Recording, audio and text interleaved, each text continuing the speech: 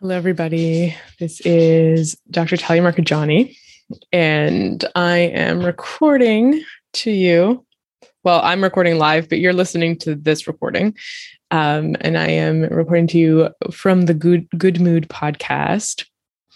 I thought I would talk about something that I feel like I constantly talk about, but that I don't think is common enough knowledge, and that is the real root cause of depression.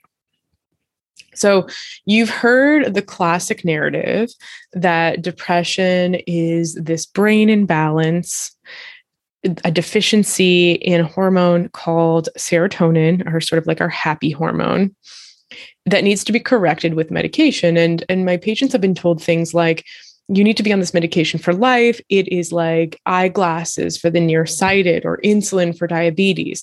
This is a medication that is correcting this inborn imbalance you have in your brain that we know is a deficiency in serotonin. Your brain doesn't make or properly recycle serotonin. You don't have enough serotonin in your brain, and therefore you need to be on Prozac or Cipralex or maybe an SNRI like venlafaxine, Effexor. So one thing that's really important to share is that even so this is information that, or something from like 30 years ago. So if this is a narrative that your doctor is sharing with you, it may just be an easy way for them to convey something more complicated to you. Maybe they say, oh, maybe it's like a metaphor. I don't really mean you have a brain imbalance. But one thing you should know is that this is not literal at all, and it's not even remotely correct. Numerous studies have been done trying to prove this brain imbalance, what we call the monoamine hypothesis, where this imbalance in serotonin in the brain. And one thing about science is you never prove something in science, you always disprove something. And so this theory has been disproven countless times, and there's absolutely no evidence at all for this brain imbalance theory. Now, I know that a lot of people connect to this brain imbalance theory, this chemical deficiency model of depression. And that's because we're trying to get away from the even older narrative that depression is sort of somehow your fault and you need to kind of snap out of it or whatever that was. This better narrative that, okay, there's something medically wrong or physically wrong, resulting in these symptoms and these behaviors. Therefore, it's not my fault. There's potentially a treatment for it, which gives us tons of hope. And there's something maybe I can do about it, but it somehow legitimizes how we feel and validates us. And that's really important. So when I'm proposing a new theory, I want us to think about the fact that we don't need to let go of that sense of validation and that sense of legitimization. We actually are moving further along that path. Yes, your symptoms are real and valid. And yes, there are potential solutions, but these solutions aren't so simple. And this process of diagnosis and really understanding what's wrong, explaining why you feel the way you do is not so clear. And that's just the truth. But there is one major theory for what causes depression. The problem is finding out what causes depression, which we will talk about. I'm also going to read an article about this phenomenon called inflammation that we'll discuss as well. This I want to say something else. So when we're talking about, the stigma around mental health conditions, so it's actually this biological, this sort of serotonin, this monoamine hypothesis of depression actually has served to be more disempowering, maybe not as disempowering as this narrative of, just kind of snap out of it, whatever, like it's not real, it's all in your head, whatever. It's more empowering maybe than that narrative, but it's still quite a disempowering narrative. And some studies are showing that people who are, have that narrative are stigmatized because it's this medicalized condition now, reliant on medication. If the medication doesn't solve your problem, maybe it helps your problem, but if it doesn't solve your problem, what then? What do you do then? Now and this idea of being stuck with a label is problematic. And we're seeing that So we know that Gen Z, which is the generation, I guess, before me, people in their 20s and teens right now, people born after, I think, 2000, this Gen Z is the most medicated generation in history, with the most mental health conditions, depression, anxiety, etc. And getting a label, especially early on in your life, has been shown to reduce your life expectancy by something like 20 to 25 years. And it's possibly this telomere shortening. Telomeres are the ends of our DNA strands, kind of like the ends of your shoelaces that kind of cap and prevent the DNA from getting damaged or fraying. And they shorten with stress. So a label, this stigma, which are monoamine hypothesis, one, underlying imbalance medication model is not working to end this stigma. It's further perpetuating it. And so we've got to start to actually ask, why do people experience depression? What factors come together to create the symptoms that we call depression? Does everybody with the symptoms of depression have the same thing going on under the surface, kind of like an iceberg? If you have 10 people who deal with depression or depressive symptoms, are these people, do they all have the same thing going on?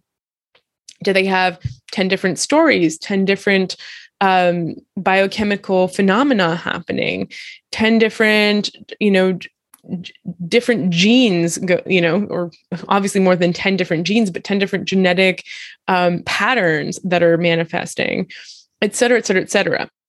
So where does depression come from? If it doesn't come from this lack of serotonin, or if that lack of serotonin is only partially true, this neurotransmitter model, right? Because our neurotransmitters like dopamine, serotonin, acetylcholine, which no one ever talks about, histamine, interestingly enough, glutamate and GABA, these neurotransmitters are responsible for our mood, for our cognitive function. They're sort of like the cars on the highways of our brain cells, so our neuronal tracks and neuronal pathways.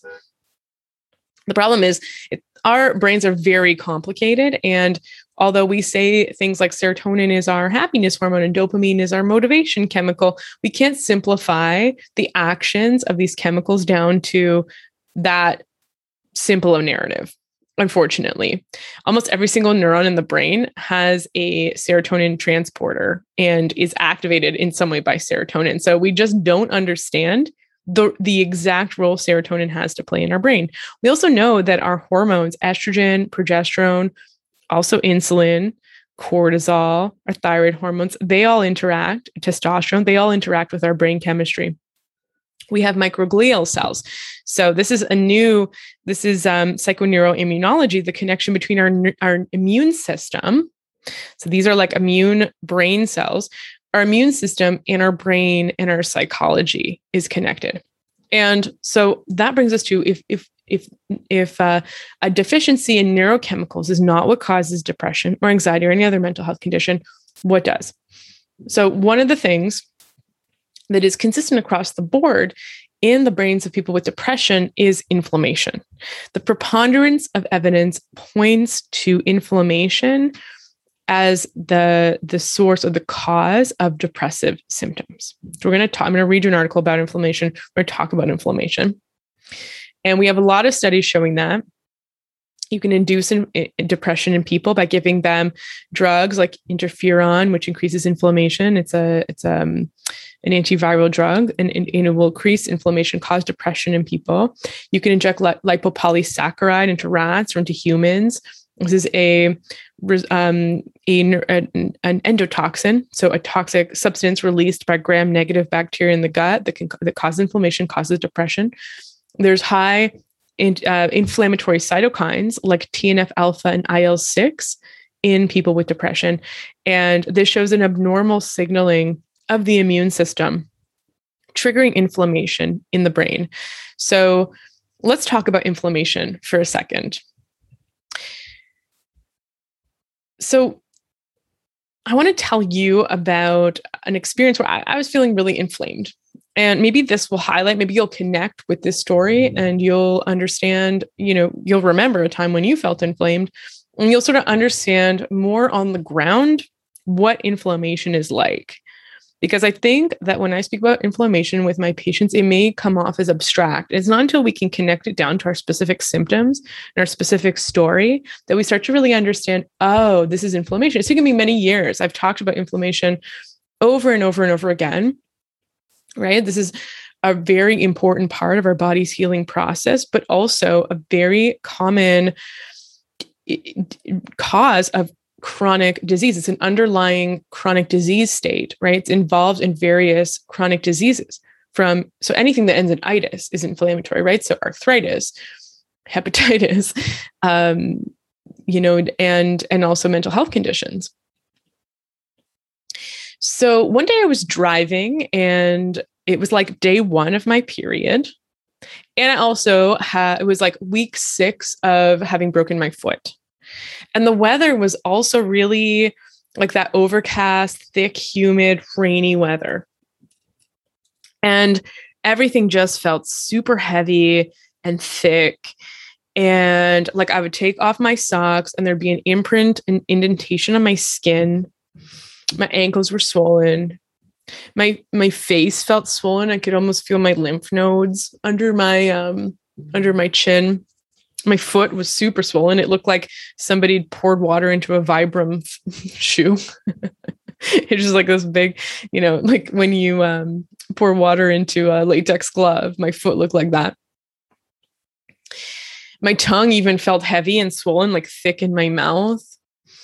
And my mind felt dull and achy and foggy. And it was hard to put coherent words together. I felt cloudy. I felt sleepy. Small frustrations magnified into bigger ones. It was very difficult to maintain perspective. So every tiny problem I had, even something kind of dumb, was magnified into this grand issue that like my life is never going to be right again. My muscles were aching, especially my back, my joints throbbing slightly, and they also felt stiff and kind of creaky and cracky. And I know that this feeling is transient, that I don't always feel like this. And that's something important because I think if we never experience what it's like to not have a lot of inflammation, then it's really hard to identify what we feel like when we are inflamed, right? It's this idea of like the signal and the noise. So if your background noise is chronic inflammation, it kind of becomes your normal. And life is just kind of shitty. Excuse my French. Life is just kind of shitty. Like imagine just feeling like that all the time and not really realizing that you could feel better, that the fog could clear, that your body could feel lighter and limber and more mobile, and that your mood could be brighter and more optimistic. Now, the reason I was feeling this way, like the first few days of the menstrual cycle are characterized by an increase in prostaglandins. So these are sort of inflammatory molecules that stimulate menstrual flow. So many women or people that menstruate experience an aggravation in inflammatory symptoms like depression or even arthritis or even autoimmune conditions premenstrually or on the first couple of days of their cycle. You might get migraines. You might get, definitely swelling and water retention, even weight gain. You might get a cold sore outbreak. I've had patients who get strep throat right before their periods. Their like immune system sort of gets messed up a little bit around that time. And the phenomenon, it can be exaggerated with heavy, humid weather, right? So that just tends to cause more water retention, more swelling. And then obviously that's going to be worsened if you're already dealing with chronic inflammation. So like the signal and the noise, if there's a lot of background inflammation in your body, and then now there's more inflammation due to your menstrual cycle, you're just going to feel like just way more bogged down and inflamed. And in my case, I was healing a broken bone. So this menstrual cycle was occurring against the background of 6 weeks of inflammation, very important and healthy inflammation, as my body's trying to send resources to my right foot to try and get the bone to heal and the soft tissues around it to heal. So inflammation. It's our body's beautiful healing process. So inflammation brings water, nutrients, and immune cells to an area of injury or attack. The area involves swells, it heats up, it becomes red, and it may radiate pain. In Latin, we call this tumor, rubor, calor, and dolor. It's very similar to Spanish, is why I remember it. And then, so after this injury or attack, within a matter of days, weeks, or even months, the pathogen, like the virus or bacteria, is neutralized, or the wound heals, and then the inflammatory process turns off, kind of like a switch. And the body says, okay, we don't need to be inflamed anymore. Now we're good. But the problem is when inflammation is low grade and chronic, right? When it becomes the background noise against which we live, the soundtrack to like our life's movie. And that's, many chronic health conditions, and it's kind of a chicken and egg thing, but many of them are inflammatory and have inflammatory root causes. So diabetes, arthritis, chronic PMS or PMDD, so premenstrual syndrome or premenstrual dysphoria disorder, something I'm seeing a lot of in my practice. This is like where you become non-functional week before your period, lots of, and usually one or more physical symptoms as well. Depression, anxiety, migraines, bowel and digestive issues, many of them, all of those have an inflammatory component. So I tell my patients, inflammation, think of inflammation as everything that makes your body feel bad. And this is because your body, when it's inflamed, is trying to heal something. So something wrong, there's something wrong happening, right? Your body is under attack or it's wounded, or so it thinks. And your immune system is trying to get that thing to heal. Okay, so it makes sense if you feel bad, if everything feels bad, if you feel sore, if you feel tired, if your mood is kind of crappy, if you want to retreat, stay inside, kind of avoid life, not deal with extra problems and extra things and extra projects. It makes sense. The inflammation makes us feel crappy, right? It makes sense that I'm not like super excited and gung-ho about life if I've broken my foot, and that I naturally want to retreat, watch movies, sit with my foot up, and just give everything a break and let my body focus on healing. But it's also important to think, okay, so anti-inflammatory practices or things that help us resolve chronic inflammation make us feel good. So having healed my bone, or, foods that calm inflammation, teach our nervous or our immune system that there's nothing to fight, that everything's cool, herbs that help clear infection, and et cetera. These all make us feel good. They clear up the fog. They make us feel energized, happy, healthy, light. And I don't mean light in terms of weight on the scale, but just that feeling of like lightness and energy and grace and movement in the body that we all like, this energy that we feel. And many of us are used to low-grade inflammation as the norm, as I've said, as this background noise in life. And maybe we have this vague sense of things could be better, and patients their main concern may be like mood, like depression, anxiety, like an actual diagnosis, or they might just feel like I don't have energy. I just don't feel as good as I feel like I should. Like, why do I just not feel great? And maybe they have a time in their life that they're looking back on where they were like, things were going well. They felt motivated. They were going to the gym. They felt strong physically. They felt optimistic mentally.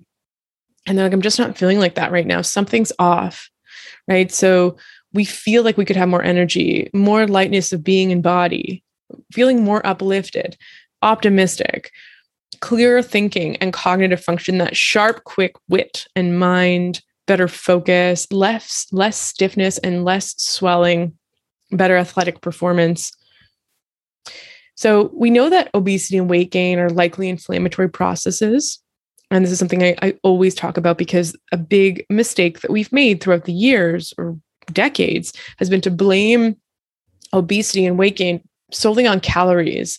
And I find that in 99% of my patients, there's an underlying inflammatory process occurring, and that's what is potentially causing insulin resistance or hormonal imbalances, but also causing the body to hold on to weight. And that weight may not even be fat tissue. It might be water. we hold on to a lot of water, right? Like remember, tumor, swelling. We hold on to a lot of water when we're chronically inflamed. And that can reflect large changes on the scale and large changes in how your body feels. Like think about when you have PMS, like I've gained 7 pounds from one day to the next, gained and lost 7 pounds from one day to the next when I was expecting my period. Insulin resistance and metabolic syndrome are also inflammatory in nature. And it's, like I said, it's hard to distinguish chronic swelling and water retention and actual fat gain. And the two can also be closely intertwined. And the problem with inflammation is that when it starts to cause chronic disease, that chronic disease keeps us in an inflammatory state. When things start to go wrong, our body keeps trying to heal, possibly involving the immune system. And we get this chronic inflammation. So just an aside here, but it's unfortunate that weight loss is prescribed as a treatment for things like hormonal imbalances or other conditions caused by metabolic imbalance, right? So when I have patients who have underlying insulin resistance, and that might be contributing to another condition like a hormonal imbalance, like in the case of polycystic ovarian syndrome, like infertility or arthritis or depression, and these patients are told to lose weight.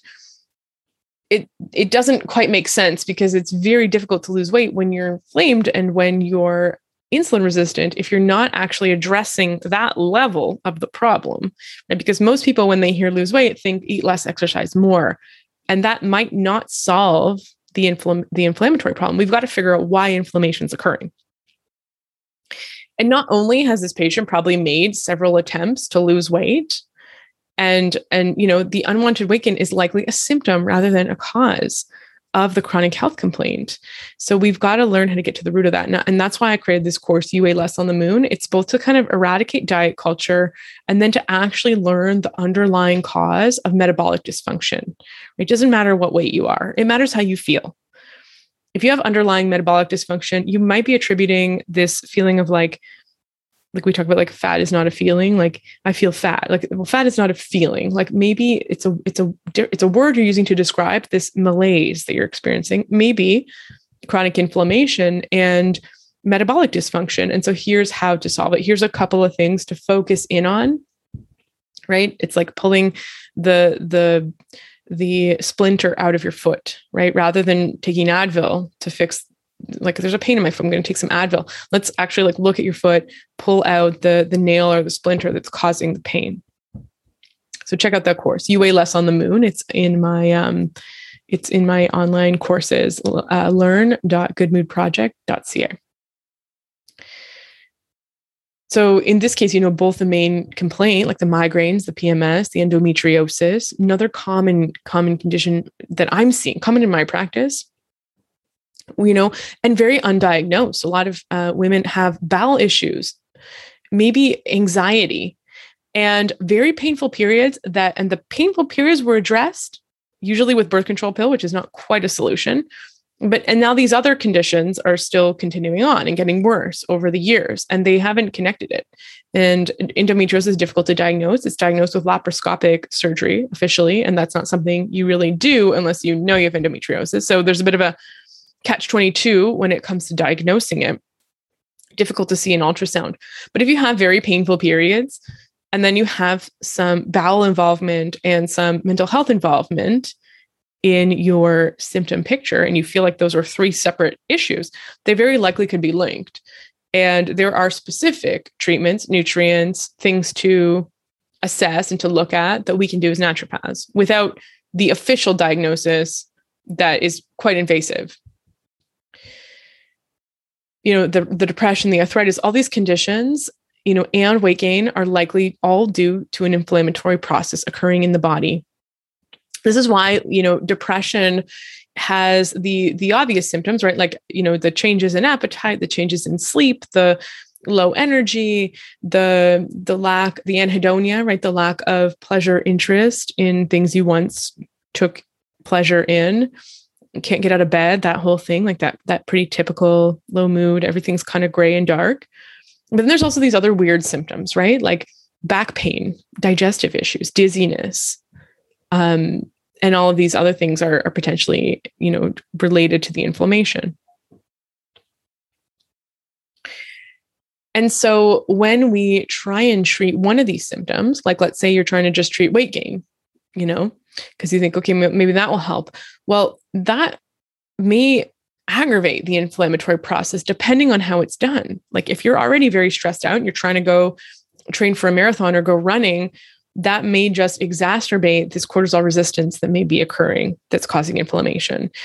Or cutting calories or intermittent fasting or skipping breakfast, or, you may still be consuming foods that are contributing to inflammation, maybe in your specific case, but now you're just eating less of those foods. And that's creating stress on your body because now your body's in a calorie deficit, which is quite stressful. So these things may actually worsen the underlying state.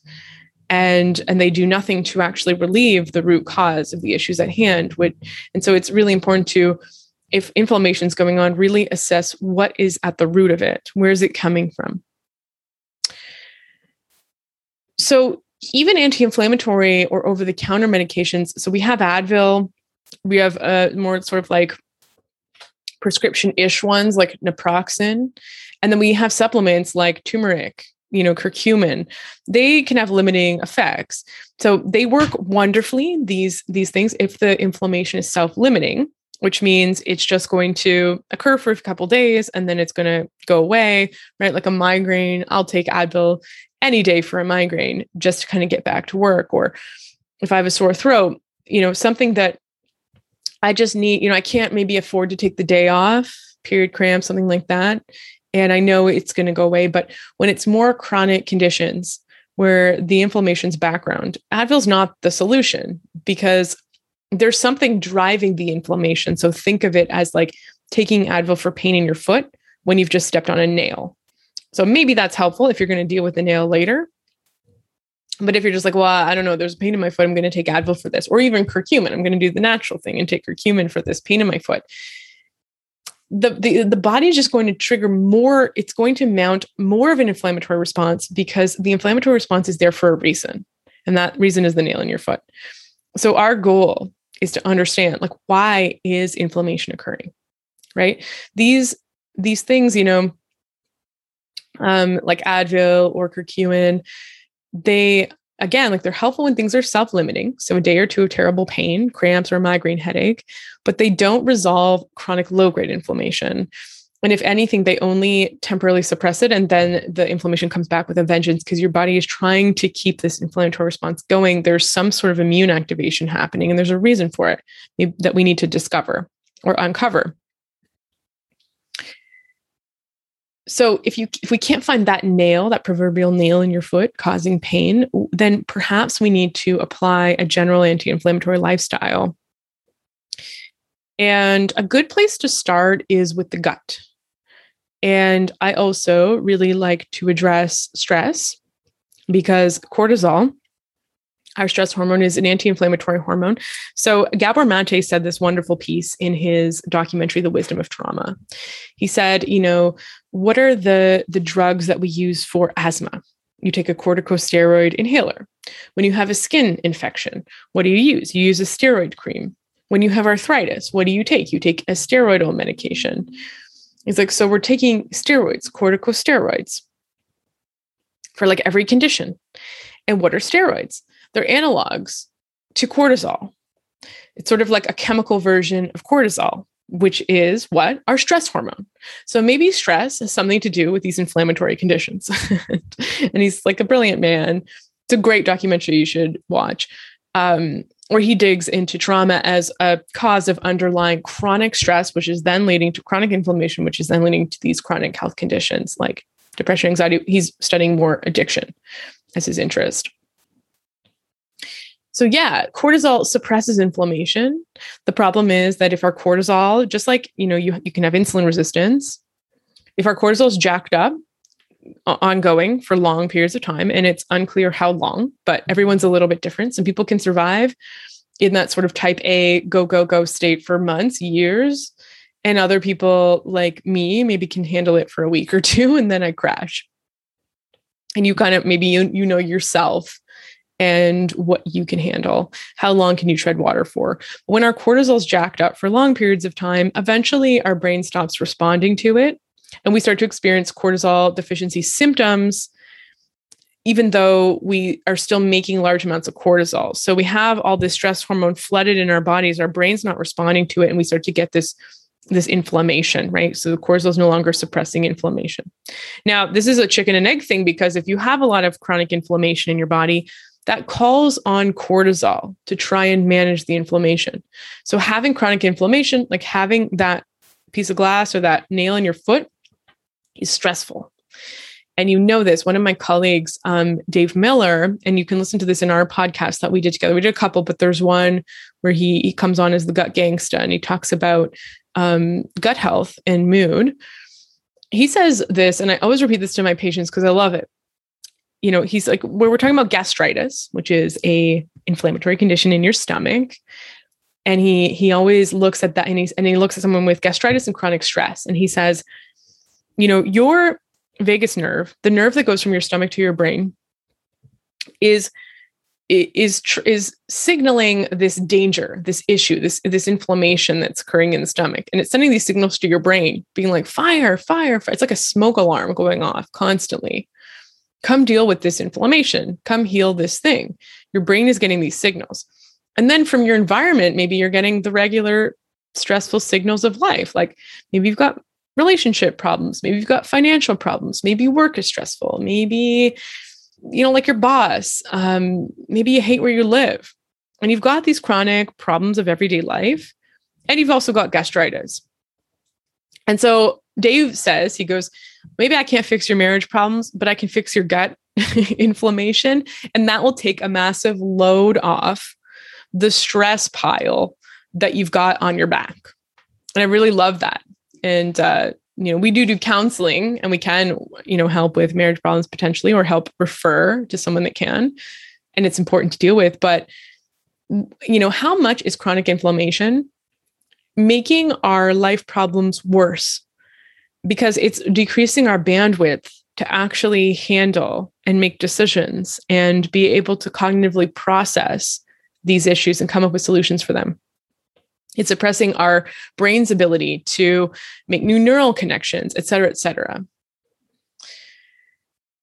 And so we want to look at, you know, gut health as well, because the gut is where 70% of our immune system lies. And there's definitely this connection between gut health and chronic inflammation, mental health conditions, the gut-brain connection, the microbes in our gut. And there's a whole ecosystem down there that we should be examining. There's a really interesting article called Bread and Other Edible Agents of Mental Disease that was published in the Frontiers in Human Neuroscience in 2016. And this talks about how gliadin, which is gluten, essentially, the protein in wheat, rye, and barley, can cause something called leaky gut or intestinal permeability. This is something really important to look at and consider if you deal with anxiety or depression. And it may not just be bread. There could be other foods that are causing this inflammation that's causing this leaky gut. And that creates systemic whole body inflammation. So the tight junctions, the space between the cells in our gut lining open up and allow whole proteins to enter into the bloodstream, even cross the blood-brain barrier, and create this chronic immune activation, inflammation, and mental health symptoms. The other thing the paper points out is that there is this phenomenon where the bread itself, and this is also true of dairy, releases opioid-like compounds, which can affect our mood and how we feel. So it gives us a sort of drug-like effect. And so they recommend a grain-free diet. And now this is something to consider, but I do have a food sensitivity course as well to check out if you're interested in looking at that and exploring that as an underlying cause of chronic inflammation. And now the thing with gut health is that we don't always get symptoms of gut inflammation. Like, it's really hard to tell the state of your intestinal lining. And sometimes the only symptoms we have are these systemic or whole body inflammatory symptoms. You may not feel bloated or constipated or have diarrhea or have stomach pain. You might, but really the pain receptors in our gut are related to stretch. So unless people have gas, I don't typically see a lot of symptoms of leaky gut that people feel in the gut. So far too many of my patients that have leaky gut and chronic inflammation don't really have a lot of gut symptoms. So if you do, it's really important, I would say, to consider, the gut-brain connection in your treatment plan or your strategy to deal with your mental health conditions. But even if you don't, it may be worth exploring gut health and the role food may play. And so I do have a nutrition and mental health course, and there's going to be some announcements around that coming up soon. But I also have a food sensitivity course, and I think it's just $27. I'd highly recommend it. It also talks about this remarkable, famous case study of a professor and his daughter who stopped eating basically all potentially inflammatory foods and completely cleared up their depression and autoimmune conditions. And it sort of solidifies or gives credence to this hypothesis that maybe depression is just a result of an autoimmune condition or some sort of undiagnosed autoimmune condition in the brain. So when we're talking nutrition is at once a complex, confusing, and contradictory science, and then at the same time, a very simple endeavor. Think about, take yourself back to hundreds of thousands of years ago. Nutrition was the simplest thing ever for our human ancestors.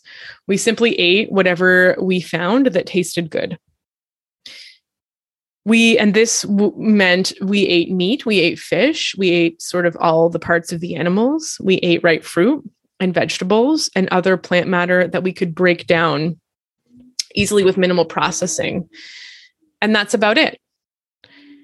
We didn't eat red dye number 3 or artificial sweeteners or heavily modified grains sprayed with glyphosate and heavily processed flours that need to be milled and pulverized with mechanical tools that weren't available to us hundreds of thousands of years ago.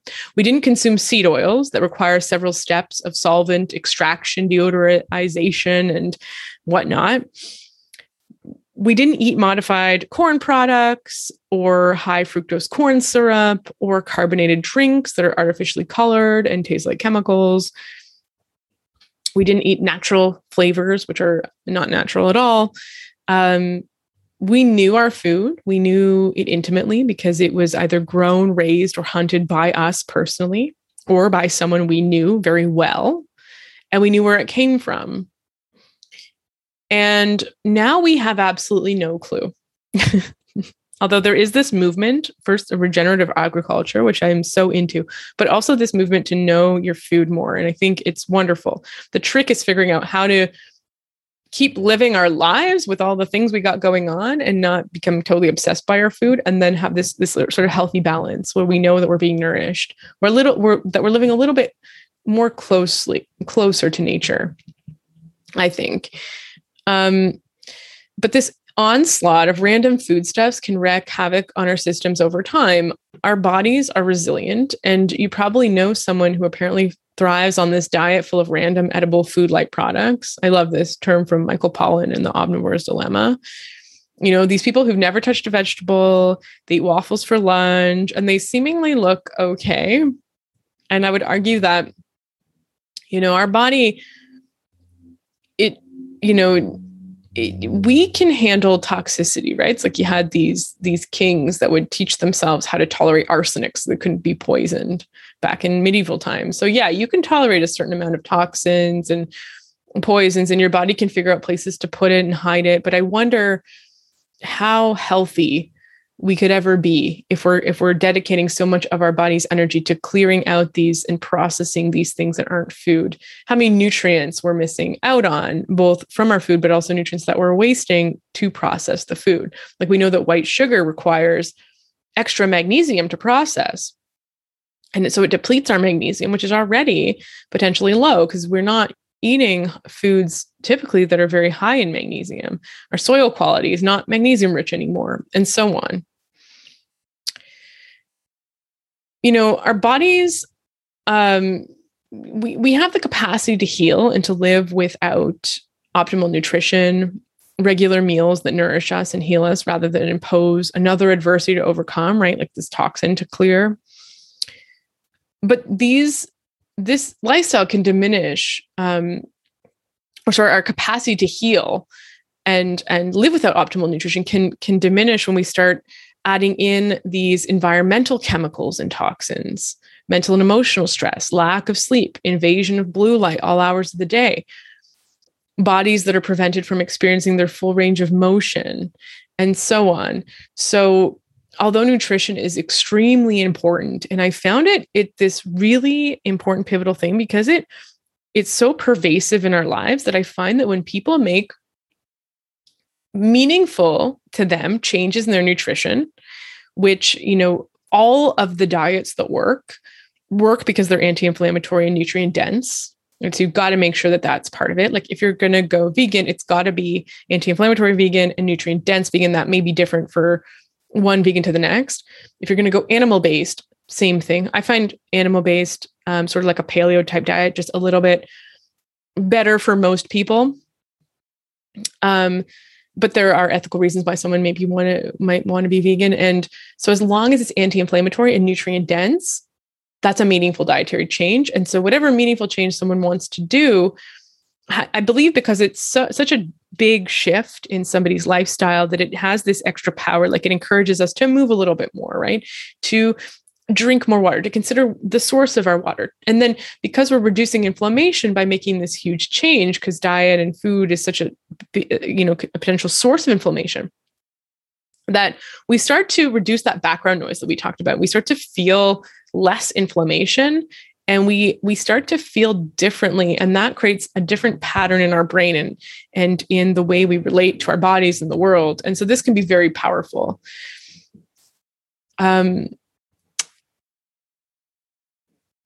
So ultimately, what I'm trying to say is that to reduce inflammation, we have to start living more naturally. We need to reduce the inflammation in our environments, and we need to put ourselves against a more natural backdrop. And something like going for a soothing walk in nature at least once a week. And there's a lot of research on this. We need to be more in nature. Our food needs to be more natural. Our bodies need to be in more natural environments. We need to eat natural foods. Eat meats that are naturally, sustainably raised and regeneratively farmed. Fruits and vegetables that are organic or that you get from a farmer's market. Cook your own grains and legumes. So that means, in essence, process your food yourself. Avoid random ingredients. So take a look at your oat and almond milk, right? So a lot of people like, okay, I'm drinking oat milk. And that might be good. There may be some reasons why you might decide to do that. Maybe you are trying to cut out dairy because you want to explore that as a potential source of inflammation in your body. But I want you to look at your oat milk. Look at those ingredients. And do they look natural and healthy to you? Can you pronounce all the ingredients in those foods? Can you guess what plant or animal each of those ingredients came from? So, for example, have you ever seen a carrageenan tree? And take a look at your almond milk, and I would try and make sure there's no carrageenan in there, especially if you have gut issues.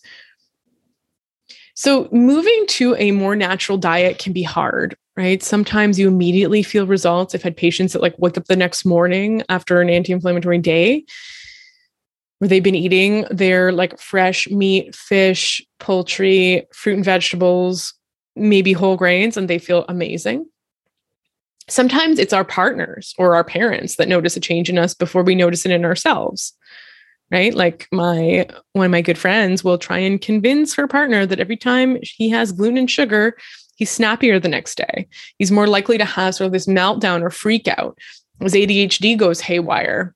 It's difficult when you're in that state, right? You got other things to think about rather than being in your body. And so sometimes other people may point it out or notice it before you do. And maybe that's important to pay attention to. And it's also important to pay attention to the patterns because you may not notice it, every one-off situation, but over time you want to pay attention to what happens after I eat gluten, let's say. What do I feel in my body? How significant is it? How long does it last for, etc.? To change your diet, usually involves making a plan. So grocery shopping, making a list of foods you're going to eat and maybe foods you're not going to eat, coming up with some recipes that are tried and true that you just do kind of on autopilot, things your kids like to eat, things that kind of work for the whole family. You probably got to get your family on board for this. And for that, check out Nicholas Hundley's episode with me on the Good Mood podcast. He talks about sort of inspiring your family and the importance of getting your kids to eat and proper food too.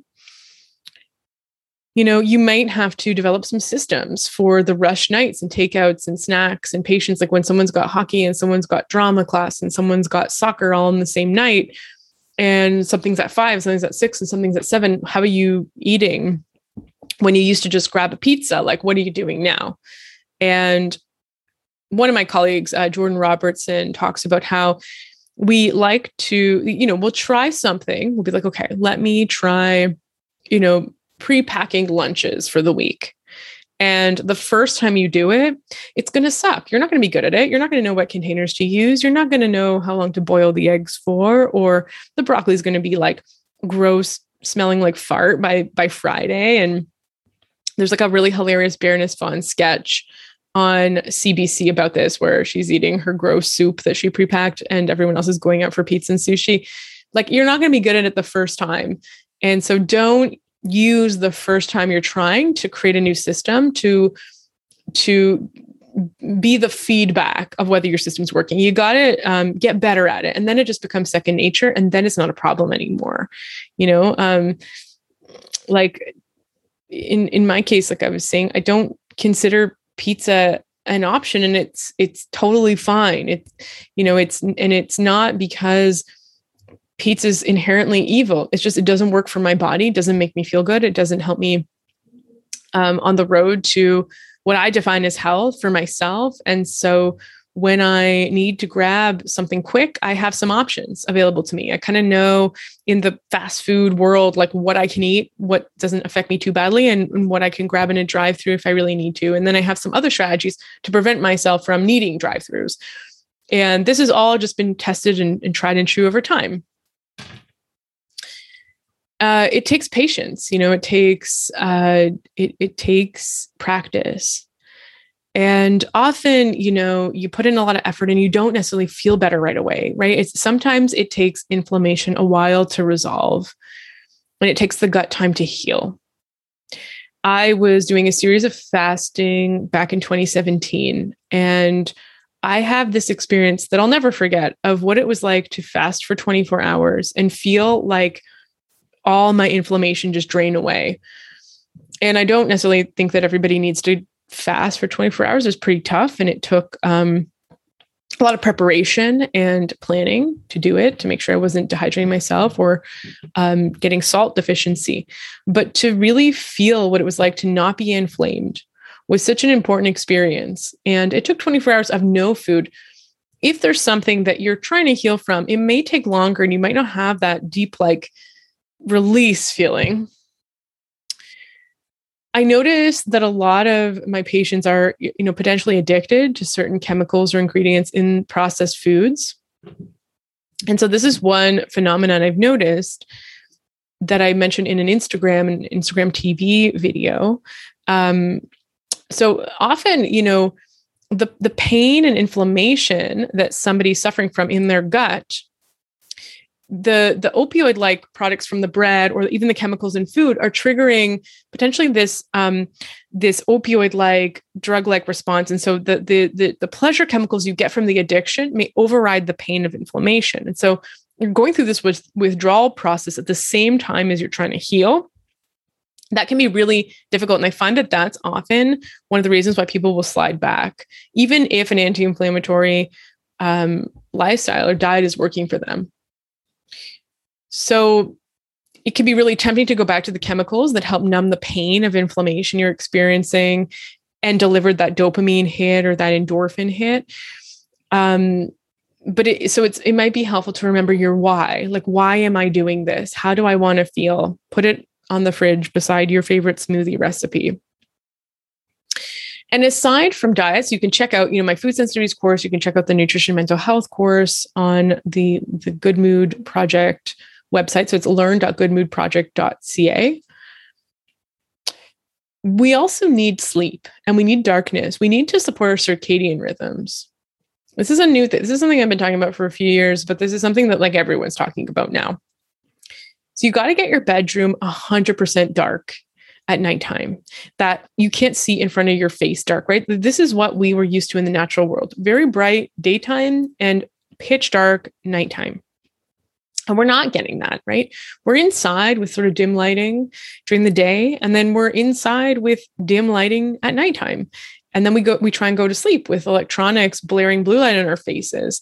So try and, if you can't get your bedroom that dark, wear an eye mask in front of your face and give your body enough time to sleep properly. So less than 7 hours isn't enough. And sometimes patients are like, well, I can get by on 6, but we need sleep because sleep is anti-inflammatory. It's where our brain repairs, makes new neural connections, our immune system sorts itself out.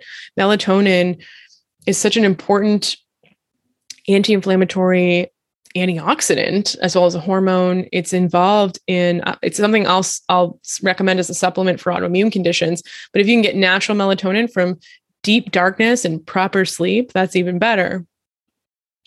It's also important to note that a lot of biohacking practices, biohacking is like sleep masks and blue light blockers, and there's like blue light devices that go in your ears, and there's like these circadian rhythm whatevers and rings that tell you about your heart rate variability. All these things are really just it's like trying to replace nature, right? Like if you just lived on the beach in Costa Rica, you would get all this stuff for free. So it's important to, maybe go and sit and watch the sunset as often as you can, because the light from the sunset stimulates melatonin, the red light. And, rather than you can change the red, like the lights in your house to be red lights. And that's also helpful, especially if you have kids that won't go to bed. But what if you just watch a sunset, watch the stars, expose yourself to darkness, to the night sky, as we would have done for hundreds of thousands of years. We also need to move our body in all sorts of ways, right? Not just like necessarily like 2D, like walk or run or elliptical or bike, but like dancing, swimming, moving in 3 dimensions, yoga to experience the full range of motion of your joints. Like it's really interesting. I was getting back into yoga after breaking my foot, and I was able to understand what my body couldn't do through the process of getting back into yoga. Like I couldn't bend my foot a certain way. I couldn't put my knee on the ground. And I wouldn't have discovered that if I was just walking, so getting my full range of motion, getting my balance back, getting my flexibility and strength back, yoga helped me see that. So I'm a huge proponent of yoga, but it could be other like jujitsu. There's all these like animal movement things I'm being advertised on Instagram, these functional range of motion, functional movement sort of modalities. Practice a sport that requires your body and mind to coordinate, that challenges your skills and your physical coordination. Learn balance in both your body and in your mind. Movement, supports this chemical in the brain called brain-derived neurotropic factor. There's also glial-derived neurotropic factor too.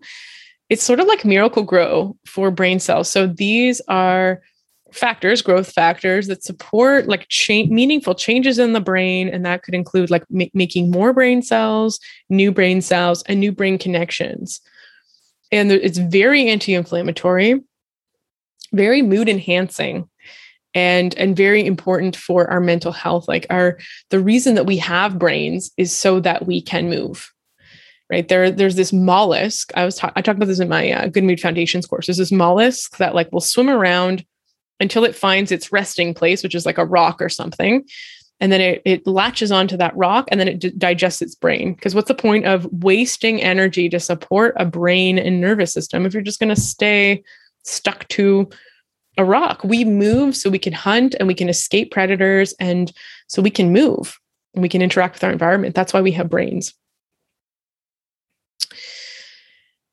We need to manage our emotional life to manage inflammation. So we need to actually feel our stress, feeling our emotions, paying attention to the body sensations that arise in our bodies. What does hunger feel like? If you know what hunger feels like, you're able to respond to hunger appropriately. What does the need for a bowel movement feel like? And this is like a weird question, but it's something that happens. Like a lot of chronic constipation comes from bowel movement suppression, like suppressing the urge to poop. How does thirst arise in your body? Can you recognize these physical sensations? And what about your emotions? There's a theory that, emotions occur as physical sensations in the body. Well, emotions do have sensations often that go with them. Like, what does anger produce in your body in terms of sensation? Can you feel anxiety build? And what do you do with these emotions once they arise? Are you afraid of them? Do you try and push them down? Or do you let them arise? And what Rumi in his poem, The Guest House, says, do you meet them at the door laughing?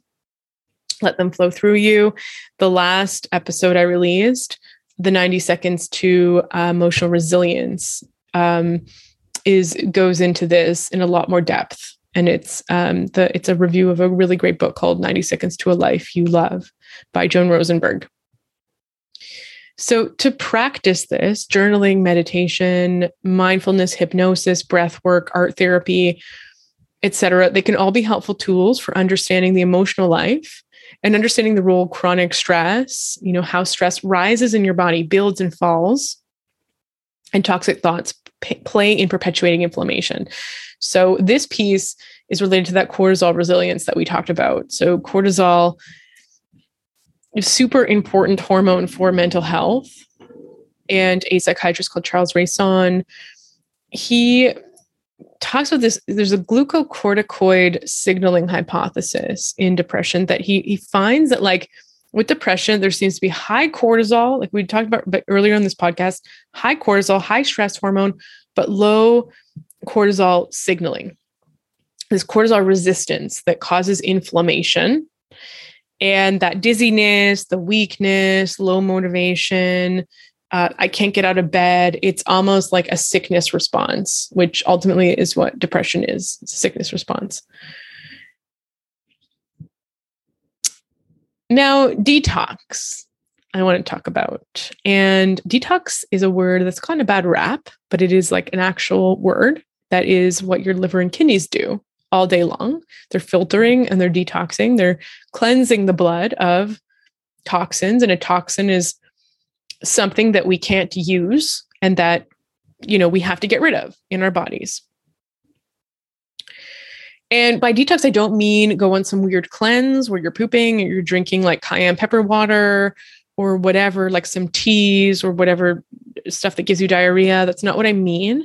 What I mean is remove the gunk and clutter from your physical, mental, spiritual, and emotional plumbing. Like my drain got clogged a few weeks ago and then the pipe burst. And so I had to replace some of the plumbing in my kitchen sink. And I was like, plumbing is just digestion. It's your house's digestive system. And my pipes are full of gunk. So what does detox look like for you? It might be like a tech break. It might be going off into the woods for a weekend, just clearing your environment of noise and chaos. It might be spending an hour in silence or meditation, closing your eyes and watching your breath. It might be just eating animals and plants for a couple of months, cutting out alcohol or coffee or processed food for a time. This idea of removing some sources of chemicals or of toxins in your environment, right? So there's this thing that kind of goes around where people are like, oh, you're always detoxing. You don't need to detox because your liver does it for you. And that may be true, but the fact of the matter is that there are we're exposed to thousands and thousands more chemicals and toxins in our environment, in our food than ever before. And so, yes, your liver is amazing at detoxifying things, but there's a large toxic burden on a lot of us. And we're also, nutrient deficient. Nutrient deficiencies are pretty rampant, pretty common. And your liver needs certain nutrients to be able to process toxins. And so it's like supporting your liver and your kidneys and your organs of detoxification on the one hand, giving them some support and also taking the burden off them. This is what I consider detoxing. Detoxing may involve cleaning your house with vinegar and detergents that are mostly natural ingredients. So like using only products you could eat on your skin and in your house, dumping fragrances for your cosmetics and cleaning products, storing your food in glass containers and steel rather than plastic. It might mean participating in a beach cleanup, cleaning up your neighborhood and environment. It might mean purging your closet. For me, cleaning up the chaos in my environment is so important. It is the needed thing for reducing inflammation in my body. Like it's this PMS thing I do. I need to like deep clean everything. It's really important. I think that's why Marie Kondoing and the minimalist movement gained so much popularity, because our stuff can add extra gunk and complication to our mental, emotional, and spiritual lives. And so this like deep clean idea, this purging can, I think there's this deep spiritual need for it that we have. And then finally, connecting with community is important. So loneliness is inflammatory. It's stressful. Social rejection occurs in the brain like physical pain. This past year and a half, or now we're like pushing 2 years, they've been very difficult, particularly for those of you who live alone, who are in transition, who aren't in the place you'd like to be, or who aren't living with the person or people you like to be, who aren't currently with your soul family. And it takes work to find a soul family. I think the first steps are to connect and attune to oneself, to truly understand who you are and move towards that. And in that way, you can allow space for people to trickle in and they'll relate to you as your authentic self that you are now getting to know as well. Sometimes we feel loneliness because we are lonely for our own self-recognition and self-love. And I know that sounds very vague and annoying. If you're like, I just want like a pack of friends. I don't want to hear that I need to like give myself love first, or I just want a partner or whatever. I know that is an annoying thing to hear. But I think that, when we're at our most magnetic, we are often living most closely aligned with our values and our true authenticity. And sometimes just writing a list of your true authentic self, your values, could be the first steps in getting close to in calling in your soul family. We usually need to take care of ourselves first when we're lonely, establishing boundaries and self-awareness needed to call in the people who will respect and inspire us the most. It's all about self-worth, I'm learning. Do you treat yourself as someone worthy of love and belonging? And maybe, like I said, sometimes nutrition is the first step because it clears up, nutrition and purging your space. It clears up the gunk from your life and it allows you to see like what's left. Who am I? You're removing these layers of inflammation, like we clear up, we free up space and energy in our bodies to address deeper layers of our feelings and body sensations. And we relieve the foggy heaviness of depression and toxic thoughts that might keep us feeling stuck. And thereby we start to call in more anti-inflammatory things in our lives, like people that help us quell stress and inflammation. And then it just perpetuates things. We might start to, once we clear up our bodies and minds and cool the fires of inflammation, we start to see better. The fog lifts. We start to think more clearly. We know who we are. Our cravings subside. We can begin to process our shame, our anger, and our sadness. We start to crave nourishing things versus things that aren't nourishing, like sugar or whatever it is. We actually start to crave walks in nature, quiet afternoons writing poetry, phone calls with friends, stewed apples with cinnamon for sweetness when we get a sugar craving. We free up our dopamine receptors for wholesome endeavors. And this is important because our dopamine receptors are being completely hijacked these days by what we call like spiritual Twinkies. My friend calls them this. He's like, you want to connect with people. So you look on Instagram and you get yourself a Twinkie. You crave sugar, maybe because you need some nutrients that are found in fruit, and you eat a Twinkie and it's like zero nutrition. And it's this kind of thing where, we're scrolling Facebook rather than really connecting with somebody. And this is, dopamine trying to get us to wholesome things, but because there's a non-wholesome thing offered up to us that's even sweeter, even more exciting, but delivers none of the wholesomeness, it sort of confuses the whole motivational process in our brains. And so when we free up our dopamine receptors, when we clear out that like extra sweet, extra addictive stuff, we start to really feel excited by the pure things in life. In my experience, we move in the direction of our own authenticity. And I think this process naturally attracts people to us, and it naturally attracts us to the people who have the capacity and love to love and accept us for who we are. We're no longer relating to people through our wounding. And I think that once we start to build community, people who are also embracing an anti-inflammatory lifestyle or trying to move in that direction or trying to live more closely to nature and care about nature in whatever way that shows up, whether that's, living environmentally friendly lives or interested in regenerative agriculture or walks in the woods where you forage for mushrooms or surf or whatever. When you get this anti-inflammatory community of people who are doing meditation, yoga, this non-toxic, nourishing, wholesome group of people that make your soul sing, the path actually becomes a lot easier because now temptation is not as prevalent. And, really we are social creatures and we want to belong to a community. We want to belong to a tribe. And when we are, connected with people who we're responsive to repetitive programming. So when you see somebody, when every single person has pizza for dinner, 2 or 3 nights a week, or, grabs a sandwich from the vending machine for lunch, or smokes a cigarette or whatever, drinks 4 drinks after work and scrolls Instagram and watches Netflix. That signals to our brain that that's normal. That's what our community is doing.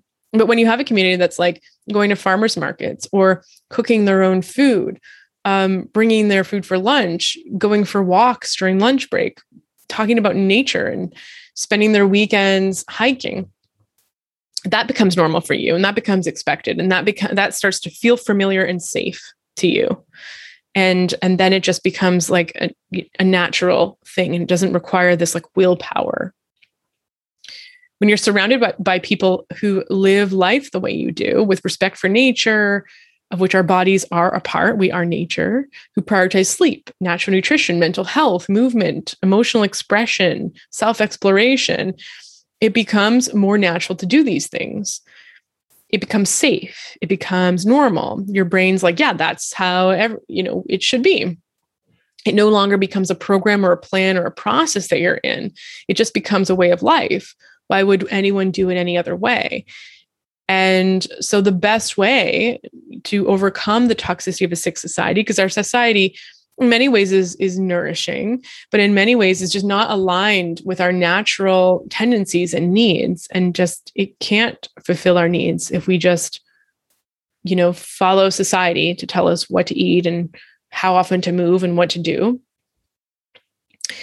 The remedy for this is to create a parallel society, to find people who are living the way that you want to live. And when you're surrounded by people who share your values, you no longer need to spend as much energy fighting cravings, going against the grain, succumbing to self-sabotage, feeling isolated if you stray from the herd and eat vegetables and go to sleep early, feeling like an outcast, like something's wrong with you. You actually now feel like you're part of a culture in which caring for yourself and living according to your nature is, well, natural. There's nothing to push against or detox from. You can simply rest in healing because healing is the most natural thing there is. And that's where I'm trying to get my patients to. It's where I'm striving to get to. And so we started at like inflammation and we ended up in this like alternate parallel hippie society. But the point is we got to look deeper. Like when we have epidemics and pandemics, like we have with mental health conditions, where we are now raising the most medicated and labeled generation in history. we have to ask ourselves, what is happening? So first of all, why are these conditions arising? What are the root causes of these conditions? And when we discover it's inflammation, we have to say, why is there so much inflammation? Why are people so inflamed? They're nutrient deficient. They're chronically stressed. They're deprived of natural sunlight and natural darkness and sleep and community and wholesome endeavors and three-dimensional movement. And nature, their dopamine receptors are completely saturated by the Twinkies, like spiritual, emotional, mental, and nutritional Twinkies. And it's tricky because the deeper we head in that direction, the harder it is to steer the ship and the harder it is to get back to more natural ways of life. But the good news is we don't have to completely go back, because studies show that like an hour a week spent in nature has these anti-inflammatory benefits. And so it's not like you have to live in the woods. You just need to immerse yourself more in the woods. Wearing blue light blocking glasses could be helpful. Red lights in your house, setting a bedtime alarm, using electronics to your advantage, taking tech breaks, finding ways to motivate yourself that don't rely on this like natural, like hijacking of dopamine, and so on. And so, that's the episode on inflammation. Thanks everyone for listening.